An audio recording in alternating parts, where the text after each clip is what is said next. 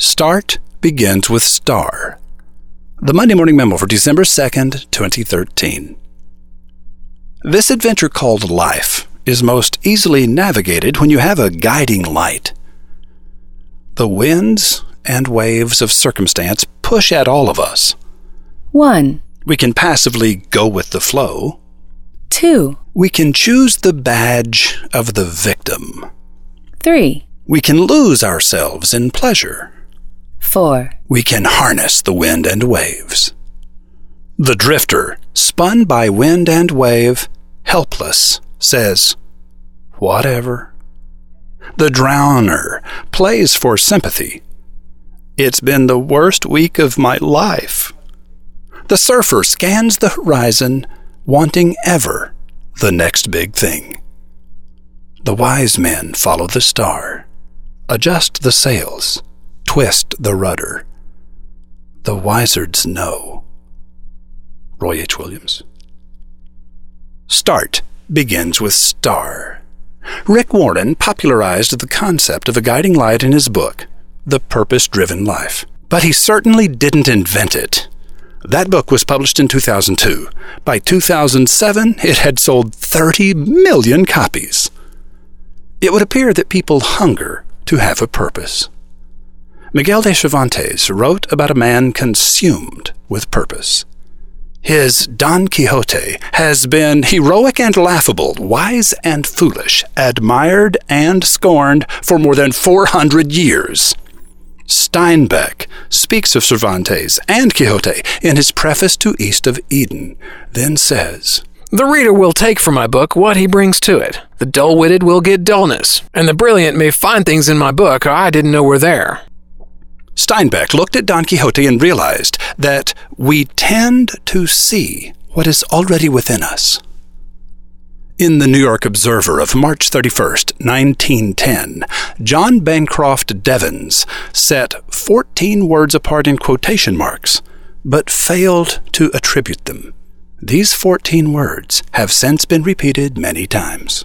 2 men looked out through prison bars. One man saw mud, the other stars. The first man saw mud because mud was within him. The other saw stars because he was full of light. We do not see things as they are, but as we are. We especially do that with the Bible, I think. Jesus speaks of vision in the 6th chapter of Matthew and the 11th chapter of Luke. I suppose the passage has as many interpretations as it has readers. Where your treasure is, there will be your heart also. The light of the body is in the eye. If your vision is singular, your whole body will be full of light. But if your vision is unfocused, your body will be full of darkness. If the light that is in you is darkness, how great is that darkness? I read those lines and hear Jesus speaking of the passion and energy and creativity and stamina, the light that comes from having a vision, a dream, a purpose, a goal. And I hear him speak of the echoing emptiness of life without these things. Perhaps I find in that passage only what I bring to it, but that's what I find nonetheless. I find myself contemplating this for 3 reasons. 1. It is November. 2. We have only to build Bilbo Baggins' house and the Linhard Murray Amphitheater, and the Wizard Academy campus is complete. What will we do then? 3. Penny and I remember in vivid detail the day we purchased the land on which Wizard Academy is built. The ensuing 9 years and 8 months passed us by with such speed that we are left gasping in a vacuum. I walk across the campus and am startled by what I see. When did all this happen?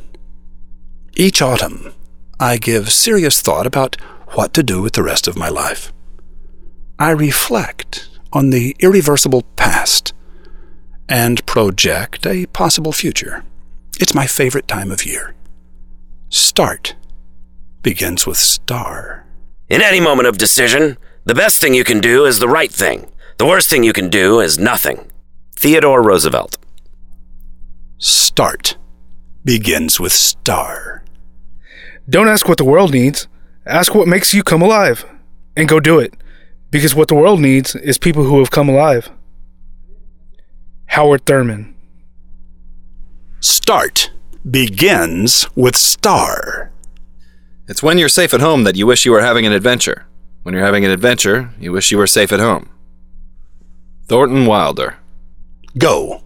Follow your star. Begin your adventure.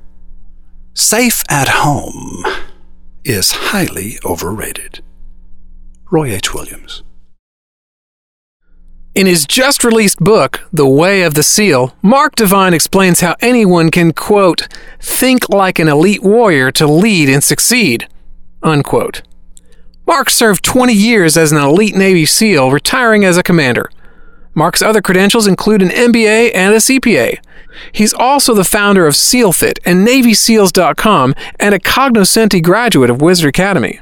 Like all Navy SEALs, Mark believes the only easy day was yesterday. Listen in, toughen up, overcome with Rothbard and Divine at MondayMorningRadio.com.